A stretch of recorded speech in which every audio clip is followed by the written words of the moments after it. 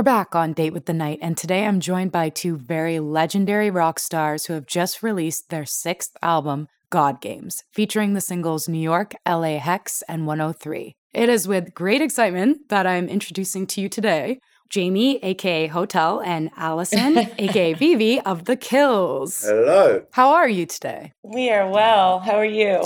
I'm so good. I've been so excited about your new album since you announced it back in August. We've been excited about it since last November when we finished it. I can imagine. I kind of wanted to start off at your beginnings as a band before we dive into the new album because it's a bit of a departure from Keep You on Your Mean Side and even No Wow. So you obviously always have your essence that makes every album The Kills, but with every successive album, you experiment and transform your sound, and it's something I've always really admired about you both. And you met playing music in a squat. Is this correct? I lived in squats since I left home at 17. So that was my way of living and making music. And when I met Allison, we'd squatted a house that the local council had approached us and allowed us to form a housing co-op. So we were kind of legit then, but still officially homeless. Yeah.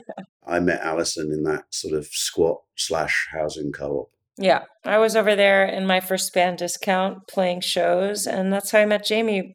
One of his roommates booked the tour that I was on, and the other roommate drove the van that I rode in. I was staying downstairs, sleeping on the floor, and I heard this incredible electric guitar being played upstairs, and it was the most insane sound I'd ever heard. You're welcome. Yes, thank you for keeping me up, Jamie. And the rest is history, guys. What were your first impressions upon having your first conversation? Well, it wasn't a conversation. I wouldn't really describe it as a conversation because I knew that this band were coming to stay downstairs. Everyone was really excited. They were kind of teenagers in a kind of hardcore band from Florida. I was a bit more nonchalant about it. But I saw them in the garden. It looked like kind of three ordinary guys and a very, very not ordinary girl. I don't know. There was just this kind of vibe from everybody that, you've got to meet Allison. And then we met and she just kind of went bright red and couldn't speak to me. And I didn't really know why, what the vibe was, but I could tell in some way she was overwhelmed by me. And I didn't really know why or what that was about. I just thought he was very, very cool. And then I saw her band play, which is not really my kind of music, but oh my God, it didn't matter. The performance was just incredible. I'd never seen somebody look so natural on stage and be so awkward off stage. It was like, oh my God, you're meant to be a performer. It was incredible. She performed as if like there was no audience there. I don't think she looked at the audience once. They kind of were irritating to her, because she was doing her thing. And it's almost like she didn't want the sound of the audience to burst her fucking bubble that she was in on this out-of-body performance. And I remember saying to my friend next to me, I was like, because at that time I was doing a solo project, which was kind of not going well. And I'd been dropped by my previous label in my previous band. And I said, look, if I do another project, then it's going to be with her. She's phenomenal. And then it happened. I've read before that when you met, you recorded your first few songs with beaten up guitars and a mic you found in the trash. Is that true? Yes, I used to go all through the trash. That's amazing. As an atheist, there's lots of things that challenge me, like things like this that make me feel like, is there such a thing as destiny? Yeah. Like literally 2 doors down on the opposite side of the street, there was a skip where I think somebody had died and they threw out all his stuff. And he was like, he had a radio show. There was just a skip. What do you call that here? A dumpster? Yeah, dumpster. Yeah. Yeah. And it was just full of cables and microphones and headphones. And we just needed these things. And it was like we'd been sent them. It sounds like we've romanticized this memory, but I swear we haven't. I mean, I needed everything because I didn't have anything there and no money. And I found the most perfect, it sounds disgusting, but perfect bed sheets folded up, brand new. I found everything I needed to live. This dumpster was really a godsend. We kind of bonded over this. We would be rewiring headphones to make them into microphones. And we would just sit around and she would roll me cigarettes and I'd play her music and like, oh my God, have you got to listen to this? And I'd play her like the Staple Singers for 25 seconds and then Velvet Underground and Captain Beefheart. And like everybody that knows me knows how overexcited I get about music. I can't play something for more than 30 seconds without thinking of something else to play. That was our sort of little social group, me and Alison in my apartment. I've read in interviews you've talked about how the things that kept you going when you had no money were also just like buying a bottle of wine and like having this romantic notion of creating a scene. Yeah, that's why we named each other in this sort of stupid, facetious, ironic fashion. But it was like, you know, you got to remember where we lived. It was really like the sort of place where you're like, oh my God, if I'm living here in 10 years' time, then my life has gone wrong. And so we created this little fantasy world where we would dress up in each other's clothes and go down the high street and just feel brilliant. And we had these sort of alter egos, kind of alter egos. I mean, we'd named each other. It was a funny time. It sounds silly now, but it was vital. It was very bonding. Yeah. We had each other. We had like all these wild ideas and we had no money and all we did was sit around and laugh and just make stuff. It was so much fun. It was a time when there was, you know, we were not overwhelmed and bombarded by content and information where you can just, at the click of a mouse, you can find out everything about a person. There was a lot of sort of mystery about things. And those were things that we were really drawn to and we loved. The first EP we did, we wanted to drop this thing and we wanted people to not know whether it was an old band that had been like someone had found the tape of an old band that didn't exist anymore from the 60s or something. We wanted it to be like that. We wanted to confuse people and we didn't want to be present. We wanted it to sort of be a mystery. Your friendship has always been something I've admired because you can tell that you both have such a passion for music and you're doing it because you love music. And then you also just have great mutual respect and admiration for each other. But I'm curious to know, like, what was that defining moment where you realized we're kindred spirits? Well, I wasn't sure at the time. What I knew that Alison had said that she really, you know, wanted to start a band and she would be prepared to move to London to do it. That was all great and very flattering, but it was very gradual before it really sort of struck me that, oh my God, nobody has ever had this much faith in me. You know, it was kind of quite daunting. I wouldn't want to say that there was this instant kind of, oh my God, but we kind of forced it, didn't we? We kind of said like, we're going to do this. We'd kind of basically been in bands before where the bands have been made up of our friends. We basically made music because it was a pastime and a hangout with our friends. And those are both had kind of worked, but they'd both kind of come to an end. So we didn't really have faith in that anymore. But what we did have faith in was having a flag that was like this goal and this aim and this mission statement and this belief. And the 20 years we've been together has been like us becoming friends through that. I mean, I have to say, like, I knew it like the second I met Jamie, which is probably why I went bright red. He just, to me, immediately symbolized all the things that I really, really wanted to do. I just felt so excited about art and life. And it's also fascinating that both of you had this sort of punk DIY ethos because, like, some people might not have the go out and get them to continue to strive for certain things. Like, I've read, Alison, that you were mailing letters to venues asking them to play. And sometimes you'd show up in a place and you didn't know whether you'd be playing or not. Yeah. I mean, it all seemed to make sense to me at the time. We had made this demo in Jamie's room, and it was like 5 or 6 songs on. We burned these CDs and made artwork and stuff. And I just thought we need to send them the music and tell them that we want to play there and see what they say. And, you know, we booked a 3-month tour that way, basically through the mail.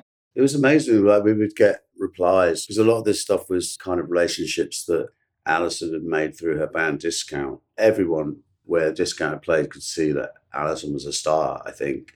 And they were really quick to say yes to shows. We didn't have a name. Like Alison would write that we don't have a name yet. But it didn't matter. I can't imagine that happening now. You know, they were just like, just let us know when you've got a name so we can do the posters. Yeah. They were really into it. Sometimes I think, have I remembered this right? But that's exactly what happened. People had a lot of faith. It was really a beautiful thing. I mean, at the time I was surprised. Every time we got a yes, I was just like, oh my God, great. We get to go to Dallas or, you know, whatever it was. Yeah. But just felt so, so exciting. And that first tour was the most special thing I will probably ever experience in my life. It was just a true adventure from beginning to end. Yeah, it was just amazing. Like people would come up after shows and be like, "Wow, how long have you been together?" And we would be like, "This is our seventh show," or that, and then it would be like, "This is our ninth show." And then by the end, when we got to LA, it was like we were in double figures of how many shows we'd done, and there was like triple figures of audience, and it was like, "What the hell is happening?" It was absolutely bizarre to us. Yeah, I found some early footage on YouTube from, I think, the end of 2002 and early 2003, and you can tell the chemistry that you have as musicians, and the performance is just unreal. So, pretty much any venue at that time must have been really excited from what they heard. Yeah, but I would love that. What you mentioned about the punk ethic and the DIY ethic and all those things that we loved, like Fugazi and Nation of Ulysses and Bikini Kill. It's such a good sort of audition for this world, of music to be into those bands. Because there's so many shows where you play house shows where you just cannot hear anything. Yeah. It's just all Nothing. guitar for, 45 minutes, you're singing your heart out and you cannot hear a word you're singing. Nor could anyone else. Yeah. And, you don't have a tantrum. It's part of it. It's like, this is Yeah. what we grew up on. It just makes it so different. I mean, I can imagine people just now, like having those sort of experiences and just thinking, fuck this. Hey, but if the group has a lot of energy on the stage and there's something magical there, I think even when you can't necessarily hear it, so the sound is blown out, you still are just kind of high off a vibe, I guess. Yeah, you get swept away in the whole thing. It's still awesome. Yeah. I've seen you mention before, I think, Jamie, in some interviews that you were also influenced by that 70s punk. More kind of the whole aesthetic and vibe of it than the actual music. That's what really got me, was that there was a scene like that, something so vital and impactful that was not hugely popular. The reality of some of those shows was there was 150 people there, less sometimes, but the impact of it was astounding. And that always carried me. We were always a little bit sort of anti-populist, anti-popular. We weren't ever making music to get fans. It was more like we were making music to have an impact. That was our little sort of mission. Yeah. I've even read about your admiration for like scenes of Studio 54 and Edie Sedgwick and like a kind of Andy Warhol era. Yeah. It's interesting though now because there's so many people that look at the Kills and your music as the best of the 2000s. And with people looking back on the 2000s, even the year 2003 when you released Keep on Your Mean Side, that's the same year that all these other great albums by the White Stripes, Yeah. The Strokes, Yeah. Kings of Leon, yeah. It's like, what an incredible year for rock music. Yeah, that was a wonderful feeling when it was like It was. sort of 99 to 2001. All the record companies have been so burnt by being so pompous and overblown and giving all these huge advances to bands that went absolutely nowhere. And they struggled. And for a long time, the only things they were signing were these kind of singer-songwriter stadium acts, very, very kind of family-friendly. And then hearing the Strokes and the White Stripes on the radio and the Yeah Yeahs was like, oh my God, this is what we're doing. So exciting. It was like absolutely fantastic. What do you think it is about the music you were making during this time and that of your contemporaries that cultivated this scene where everyone was excited and people were looking to go to a show and have a good time and, lose your shit to the music? It's difficult to describe it or explain it without oversimplifying it, but it felt like there was definitely a sort of I don't care attitude. And there was a sort of like, you've got to come to us, we're not coming to you. And that kind of sounds awfully arrogant, but it wasn't like that. It was like, if you wanted to make the music that you loved, you had to make a decision that you were kind of dropping out. You were going to be out of the mainstream. You were not going to be recognized. And if you had that attitude, it made you so strong, that you weren't caring about people coming to you. We would be doing this if there was 20 people coming to shows, I promise you. I think everybody was just like so wrung out dry by the music industry, the overproduced stadium bands. Yeah. The state of it all, it's like we can all remember how we felt when Nirvana came. It was like, oh my God, thank God. Yeah. Yeah. And it was like that. It was just a rebellion against what was going on. And that's always the best thing when that happens in such full force like that. And you get such a handful of great bands. It was so anti what was happening in the mainstream. Even acts like Beck. Yeah. I remember hearing him when he was on K Records, like doing like out of tune Leadbelly covers, and it was just astounding. You know, it's like, yes, yes, yes. This is what I'm doing in my bedroom. You know, it just felt so wonderful. I've read also, Allison, that like you stopped listening to the radio because you were like, I'm not hearing anything. Yeah. I didn't listen to the radio for years, which is totally different from when I was a kid. I used to listen to the radio 24 hours a day. I don't think I ever slept. And then I developed actual music taste. Yeah. There's also a thing like when you lived at home, there was a radio. So, you know, you were drawn into the mainstream popular pop music. And every now and again, you'd come across the odd, like, you know, John Peel thing. But when you left home, we didn't even have a radio. You know, you only had a radio in your car. And God forbid, it was like years away from being able to afford a car. So it wasn't even part and parcel for us. It wasn't, you know, the radio didn't even come into it. No. But eventually the radio kind of came to your scene that you had, because that music, I was starting to hear it on the radio, and that was exciting. When you noticed this shift sort of happening, what did you think? Did you all feel like empowered that you were changing the music industry in a way? I felt like other people in the world felt like us. You know, it takes a long time to catch up, but it's like, other people wanted to hear that too, really, really badly. That's when it starts being played on the radio, I think. Yeah. We were kind of getting ready. We were like writing songs and feeling really excited. And I think we'd done 1 or 2 shows. And we had a friend who worked at Rough Trade Records, and we were playing him stuff that we were doing. It was just so out of step with anything that was happening. And then I remember him coming to me with a Yeah Yeah Yeah single. And it's just like, oh my God, you've got to hear this. This is like what you're doing. And he played it. And it just felt like there was this sort of psychic, collective, universal consciousness going on, you know, like, wow, you know, it was time, you know? Yeah. Let's get into your new album, God Games, because there is a lot I would love to ask you about. I wanted to start off with one of your singles, 103. 103 really piqued my interest because I remember reading somewhere about the number 103 at the Chelsea Hotel when you signed with Rough Trade. Actually, that's really interesting, 103. It had nothing to do with 103, our song. Oh, okay. When we signed to Rough Trade, there was so much going on. And we kind of didn't really have much of a respect for the music business, only for the music. And when we met Rough Trade, we were kind of excited because of the history of Rough Trade. And it was Rough Trade in America, and they didn't have any offices. They were just starting out in America. Obviously, they were a big deal in the UK. And we said, well, we'll only sign to you if you move your offices to the Chelsea Hotel. Yeah. To our surprise, they did it, and they moved into room 103 at the Chelsea Hotel. I'd never made that connection between the room number and the song 20 years later. Yeah, I thought there was some connection there. There is now. Yeah, there is now. But yeah, it's such a great track. And I wanted to ask you about the music video as well.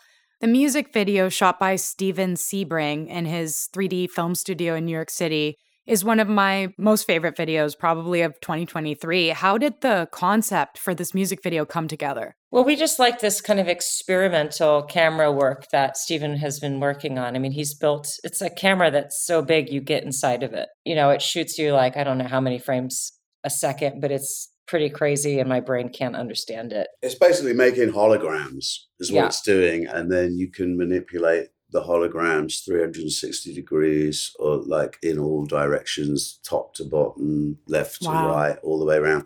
It makes more sense doing it than it does explaining it. Yeah. It's kind of like turning photographs into holograms. We really respect Steven as an artist, and it was very cool, this technology that he's been working with. And it just seemed like the right song to try to make a video in that fashion. So there was not really conceptually anything. We kind of got inside this camera and did our thing. And then this beautiful thing happened.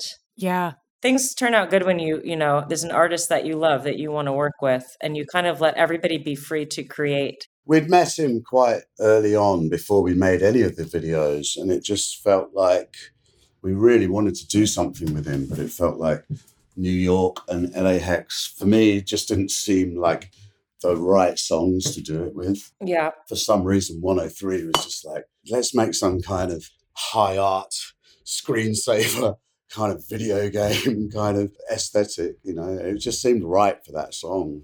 Something that really stood out to me across this whole album was the character of all the production and the effects themselves.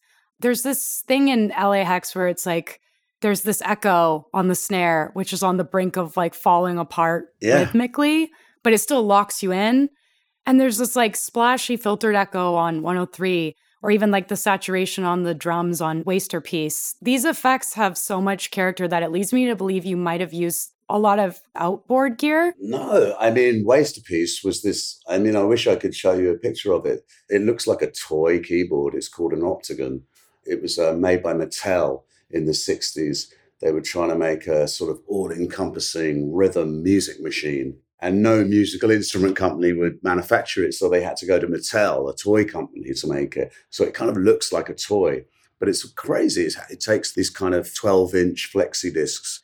And it's these discs that have all these different drum beats, and you use all these different buttons on it. It's very advanced. Yeah. And it has this quirky, weird sort of toy-like saturated drum sound. And that's where that came from. There was not really, I mean, I'm sure I've processed it through something, but it's basically the sound of it. That's the texture of it. We both had this kind of vision for how this should sound, that we were both really excited about making the rhythms really kind of digital and chopped up, and kind of like a lot of these programmers or whatever that I love, rhythm producers like MF Doom and Kanye and all like and that kind of chopped and screwed stuff that's really syrupy and chopped up. And we really wanted to make the rhythm track, this kind of like foundation of rhythm, be really futuristic and digital. And then the performances over the top, Alison's voice and my guitar, to be really super raw and live. And I liked that sort of contrast between the two things. Yeah, God Games, the drums have the like perfect swing stutter. There's also this like J Dilla MPC feel to them. Well, I use an MPC.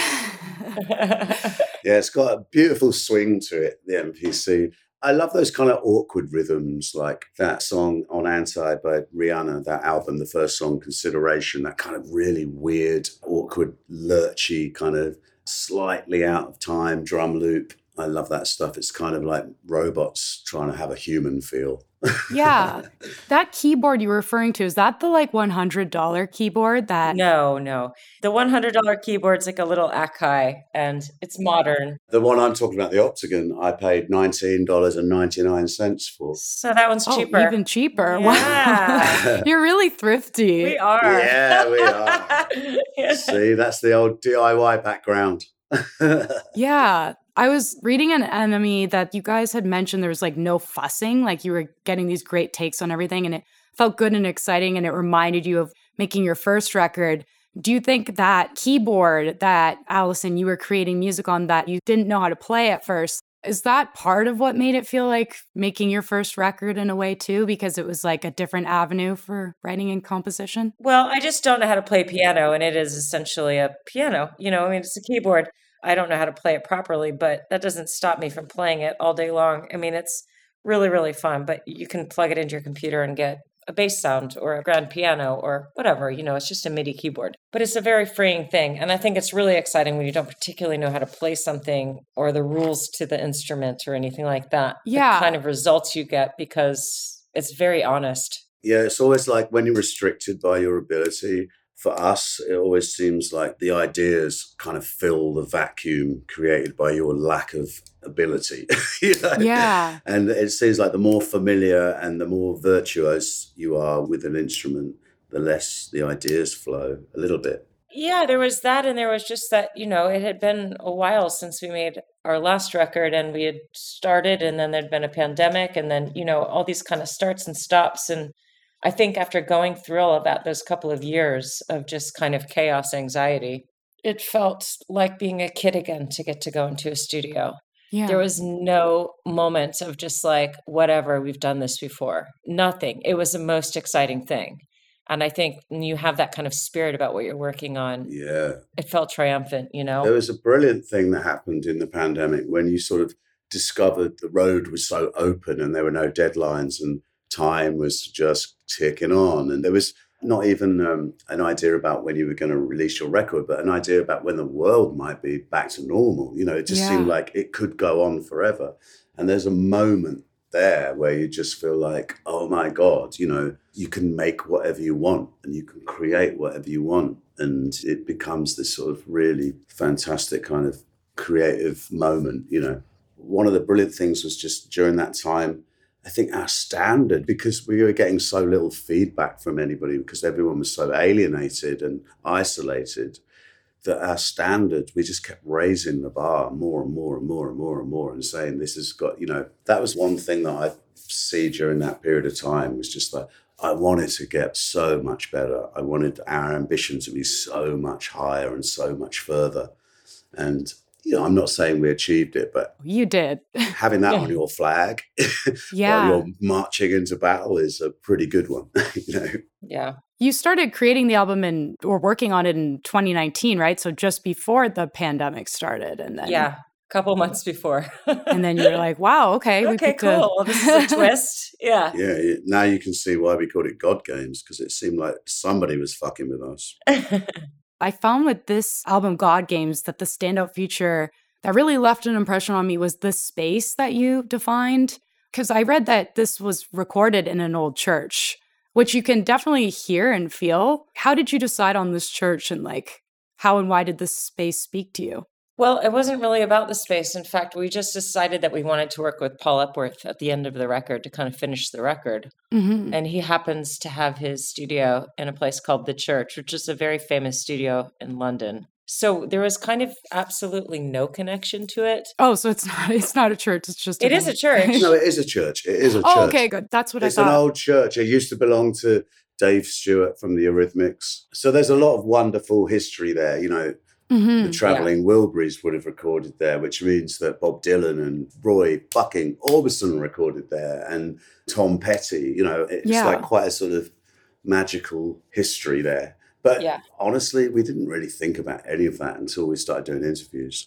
And it all starts to feel falling into place. The play with depth was amazing. Like on better days, there's an interesting balance between like foreground and background elements that gives off the same kind of grandeur of an orchestra. Oh, I always kind of go shy and weird when people talk about better days, because I've had so many like people saying really in-depth complimentary things about it. And it was kind of, to me, it started off as a silly song that I didn't think would make the record. And now it's kind of one of my favorites because... Yeah, it's one of my favorites too. I guess it's a happy accident that there is that sort of element of, like God Games, the song, there's elements of things being really digital and upfront, but then there's all this kind of really lazy, raw, kind of unhinged performances in the background. Yeah.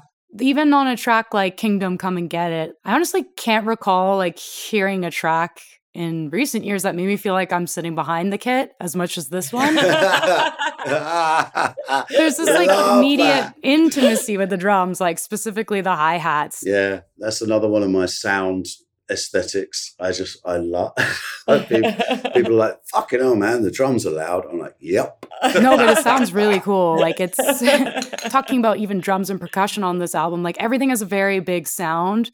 It kind of reminded me like somewhat like John Bonham recording in a stairwell, like feeling, like creating this sort of cacophony of sound. Like, was that something you really wanted to play with prior to embarking on the album? I mean, there's not really a sense where we make a list of what we want to do before we start a record, but there's definitely a sense of making sense of the things you've done after you've done them. And there were a couple of moments like LA Hex, definitely talking about the cacophony. I was standing on a street corner in LA waiting to get home at 2 a.m. and hearing all these cars passing with different music going on. You know, like there'd be some sort of trap song coming with all this sub bass, and then the other direction there'd be a mariachi band or a blast of rock and roll or some gospel or something. And it was just so musical to me that I thought like, oh, I really want to make a track like that. I don't know how it's going to sound, but I want to make a track that has all these elements. Yeah. And that was probably the only one where it was a sort of academic thought, you know, that I heard something, I was inspired by something, and I went home and tried to recreate it, you know. Yeah. But most of the time, it's just a sort of free fall of creativity, and then you kind of try to make sense of why you did it afterwards. Yeah. There's just so much of these little things on the album, like that Go on the Snare and LA Hex. I love that too. Like there's all these little. I love that you said that. I'm kind of wondering too, what was the inspiration behind the album cover? It's a painting that's been sitting on Jamie's mantelpiece for 6 years. Wow. That he's been staring at. But I think during the pandemic especially, he looked at it extra. I always thought it was a stupid picture. Like someone left it as a gift when I moved into my house. And it was like they put it on my mantelpiece and I was just like, well, I'm getting rid of that. And I didn't get rid of it. All that lockdown time, it was like right in my vision in front of me on my sofa while I was writing stuff. And it just kind of became this catalyst for ideas and memories and philosophy. And sometimes it was really profound, like the conflict between nature and culture and how humans destroy everything, but they have to dress it up in some kind of tradition or ritual or fashion, even like little embroidered outfits for the matador. And I sit and think about those things. Some days I would just sit and think about it as being like a kind of bad painting, like with a sort of wannabe artist struggling to get the shading right on the bull's horns or something like that, you know? It just became more and more the visual representation of well, it started off being the absolute visual representation of the song God Games. And then when we decided to call the album God Games, it became the sort of visual representation of the album. My dad is Spanish, and one thing my mom always said is like, the Spaniards have like a almost weird obsession with death. Right. And how that is like a celebrated thing too. So I mean, I think there's certain instances where it's brutally obvious, like in bullfighting where it's obviously wrong and obviously cruel. It's kind of almost the reason why it's so obvious is that it's depicted in such a simple way. The brutality is unavoidable. But I think we're obsessed with it in everything. Cinema is absolutely obsessed with murder and war and tragedy. It stands to reason that the recorded artists would be consumed by it as well. Were you listening to any Spanish-inspired music? I mean, I've honestly always loved it. It's accidentally the way I play guitar is a little bit flamenco. Yeah. You know, I don't really play with a pick very much. And at the very start of the band, we were trying to work out how the hell we could have rhythm with just me playing guitar and Alison singing. Like, how are we going to do this? Yeah. One of my ideas, stupidly or cleverly, well, we never did it, so probably cleverly, was I wanted to have a flamenco dancer on a wooden block that was mic'd up, and she would be like banging out all these rhythms with her heels. Yeah. And then we would play to that. I don't know really where it came from, but I just always loved that. I think it's because it's so purely guitar and rhythm. I mean, I'm always drawn to things like that. Rosalia quite recently did a track Malamante, and it was like, oh, I was so fucking jealous of that. Just like hand clapping, simple, just done in this brilliantly futuristic way. And I thought, I wish we'd done that. I also wanted to touch on one of your singles, New York. I know you're huge fans of the city, and I'm just wondering what was the thinking behind that? Well, New York is one of my favorite cities in the world, and it's just always got this kind of magic trick with me where when I go there and spend some time, I get super inspired. It's like I just get all filled up. Yeah. Every time I leave, I'll write a book or I'll write a song or I'll paint a painting or something. I'm exploding to work. Yeah. And so it's always had that effect on me, which I'm so thankful for. It's part of the reason that I'm worried if I ever live there, I might ruin it. The pandemic happens and I'm watching New York the entire time. I'm basically just glued to the news for a year. And it was the summer of 2021. I finally went back to New York, and it was the most incredible feeling. I can't even describe it. I mean, watching that city, just everything that happened there, and then being able to go back and walk down the streets and see friends and stuff. It was just the most amazing feeling. The song is a love song to a person, but the song is a love song to the city ultimately. Just that no matter what, every time you go to New York, your life changes somehow for the better, I think. Something great happens. Some new idea comes to you that changes your path or gives you a gift in some way. And so I came back from New York. I flew back to LA and I sat down and wrote that song. A lot of these things as well, you kind of write things and then you have a working title. Oh, that's the New York song. Yeah, it just stayed. Yeah. I mean, I considered like suggesting calling it something different just because it's about a lot more than New York. And New York did to me for a little while seem like a working title. But then it grows into the title and that you can't see the song as anything else. There's a few things like that. I think it's a great title. I mean, you can't crush New York spirit. They're very resilient. Seriously, so. you cannot. We were desperate to be on that Wikipedia page, songs about New York. Yeah. Well, it's an amazing song. It's a great way to start off the album, too. I kind of wanted to move on just a little bit into, it's kind of connected to your new album as well, but like I saw the film Titane for Halloween back in 2021 during the pandemic. I really love that opening scene that utilizes your song Doing It to Death off the album Fire and Ice, which is also another phenomenal album of Ash and Ice, sorry. Sometimes I say Fire and Ice as well. I think I have Game of Thrones on the brain or something right now. Sorry about that. I was wondering what you thought when you watched that scene in the film, or like how your approach to incorporate that song. It was kind of weird because we got sent a very early version of the scene that didn't really end up looking like that, but we were so proud to be part of it. We obviously agreed to do it. Yeah. And then, to be honest, we were so busy, we forgot about it. And then my next thing was I started getting all these texts about like, congratulations, you won a Palme d'Or. And I was like, what? And then I looked at it and it was like, fucking hell, man. Really one of my proudest moments. What a brilliant scene. It's all like one take, no edits in that for the first sort of like 3.5, 4 minutes. I just think that's wonderful. Yeah. So cool. It's kind of like our aesthetic. It's like, totally. We rarely record something where we're like, oh, drop me in on that second verse. It's always like, no, do it again. Yeah. Until we get a full take. So it's really fantastic to have that song be part of something that's like a 3.5 minute one shot. Yeah, the grit and grime and like the leather jackets and just everything about that scene. It was meant to be. Great film. Yeah. Very proud of that. Yeah. Very, very good film. Much more so than having Sour Cherry in House Bunny. What's funny is I like that movie. You do? I haven't seen it. I do. I don't mind it I either. think it has some charm to it. I like it now, but I was shocked when it was kind of funny. I watched it on an airplane. I had no idea. Then our song came on. And as soon as we fucking landed, I was on the phone to my manager. What the hell? Like, I'm not so pompous now. I kind of, I understand it. But at the time, I was like, we did not agree to that. Anna Faris is hilarious in it. So I enjoy that film. I really do. Yeah.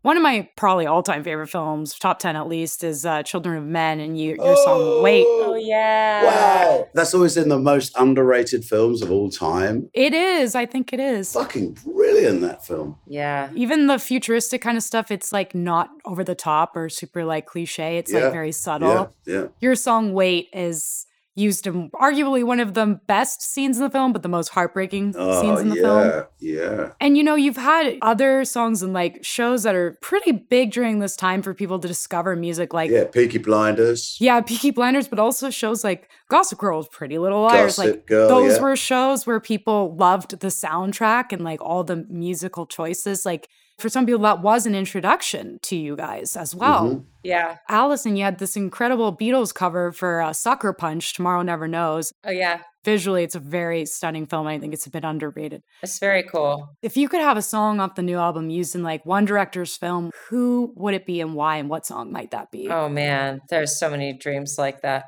First of all, I just feel lucky because we've had so many songs in movies and television, and I'm so proud of that because it means we write really cinematic music. But a dream, I'd like to be in a Jim Jarmusch film. That's what I was going to say, yeah. That Titane thing just blew my mind. You could not pick a more perfect film. It's like that film was made for me. Yeah. So it's a very proud moment, and I hope more of those things happen. It's really cool. We'll manifest it. Yeah. Jim Jarmusch, if you're listening, Get the Kills, one of their new songs, their new film. Before you go, I just have like 2 questions to wrap up with you here. Like, you're both style icons, let's be real. Like, honestly inspired my fashion. God, you don't want to see what I'm wearing now. Oh, I'm sure it's great, whatever it is. Even in 2011, Alexa Chung listed you, Allison, as like a style idol. And you've been such a huge inspiration for a lot of people with your style and your music, obviously. But like, how did you both like cultivate your own style? There's this kind of like European style thing that I used to hate when I was a kid. you know, because there's certain things like you dress for lunch and you Yeah, dress yeah. for dinner. As I got older, it became like, especially living in LA where everyone's all like shorts and bowler caps, it's just like, it's almost more precious to me now, that kind of thing of like dressing up for things. Being a kid in Florida, in a tiny town in Florida where there just seriously was not any style, you're trying to find your people, you're trying to find your artist people, you know, you start to kind of basically decorate yourself Yeah. to try to attract people that you want in your life, you know. And then there's the other side of it. It's like you work with what you have. And I think always it's like didn't really ever have money for clothes. So it kind of came down to like finding really cool shit, you know, in thrift stores and stuff and sort of making and creating what you want it to look like. Yeah. That's what designers look at. It's like, what are kids making for themselves that they don't see and they can't buy? And, you know, next thing you know, it's like $5,000 at Gucci. And you're like, but that was my shit. Yeah, exactly. I always did that thing of like intrinsically associating music and style. Like I would go to the record shop when I was a teenager and buy records just on the strength of the art on the cover or the picture of the band, not knowing what the music sounded like at all. I became a master of it, like picking bands that looked good and then taking the record home and, oh my God, the record sounds good. I think of style like love and passion and all those things. It's vital. Yeah. What's something new that inspires you creatively right now, whether it be like with your fashion or your music or whatever? Like, what's something new for the both of you? Well, I think for this record, I feel like I was watching a lot of films and I started seeing the advantage of filmmaking, how like a director, you never question whether a director's film is like about his life or not. Yeah. You allow film to be not linear and biographical. You allow it to be fantasy and you allow it to move 1 minute from fantasy and a dreamscape into hyper reality and all these things that rock and roll music is often not really allowed to do. I found that really inspirational for this record, like thinking of things like, we don't have to do like verse, chorus, bridge, middle eight, verse, chorus, but we can make these like films, starting with a scene and then move on to another scene. Recording artists are always like, people like pour over your lyrics and like, what does this mean? Is this something, this must be something to do with when he was getting divorced or something like that. It's like, no, I jumped from memory to fantasy to all over the place. And I felt a sort of confidence when I sort of discovered that we could do that, you know? Yeah. For me, it's always like fine artists, painters, sculptors, films, books, just seeing everything that's going on. And I love artists like Richard Prince, who makes every kind of thing, you know? Yeah. Every single thing he does, I'm so excited. I feel so inspired. It just makes me want to paint or just make stuff. And there's such a kind of musical element to what he does.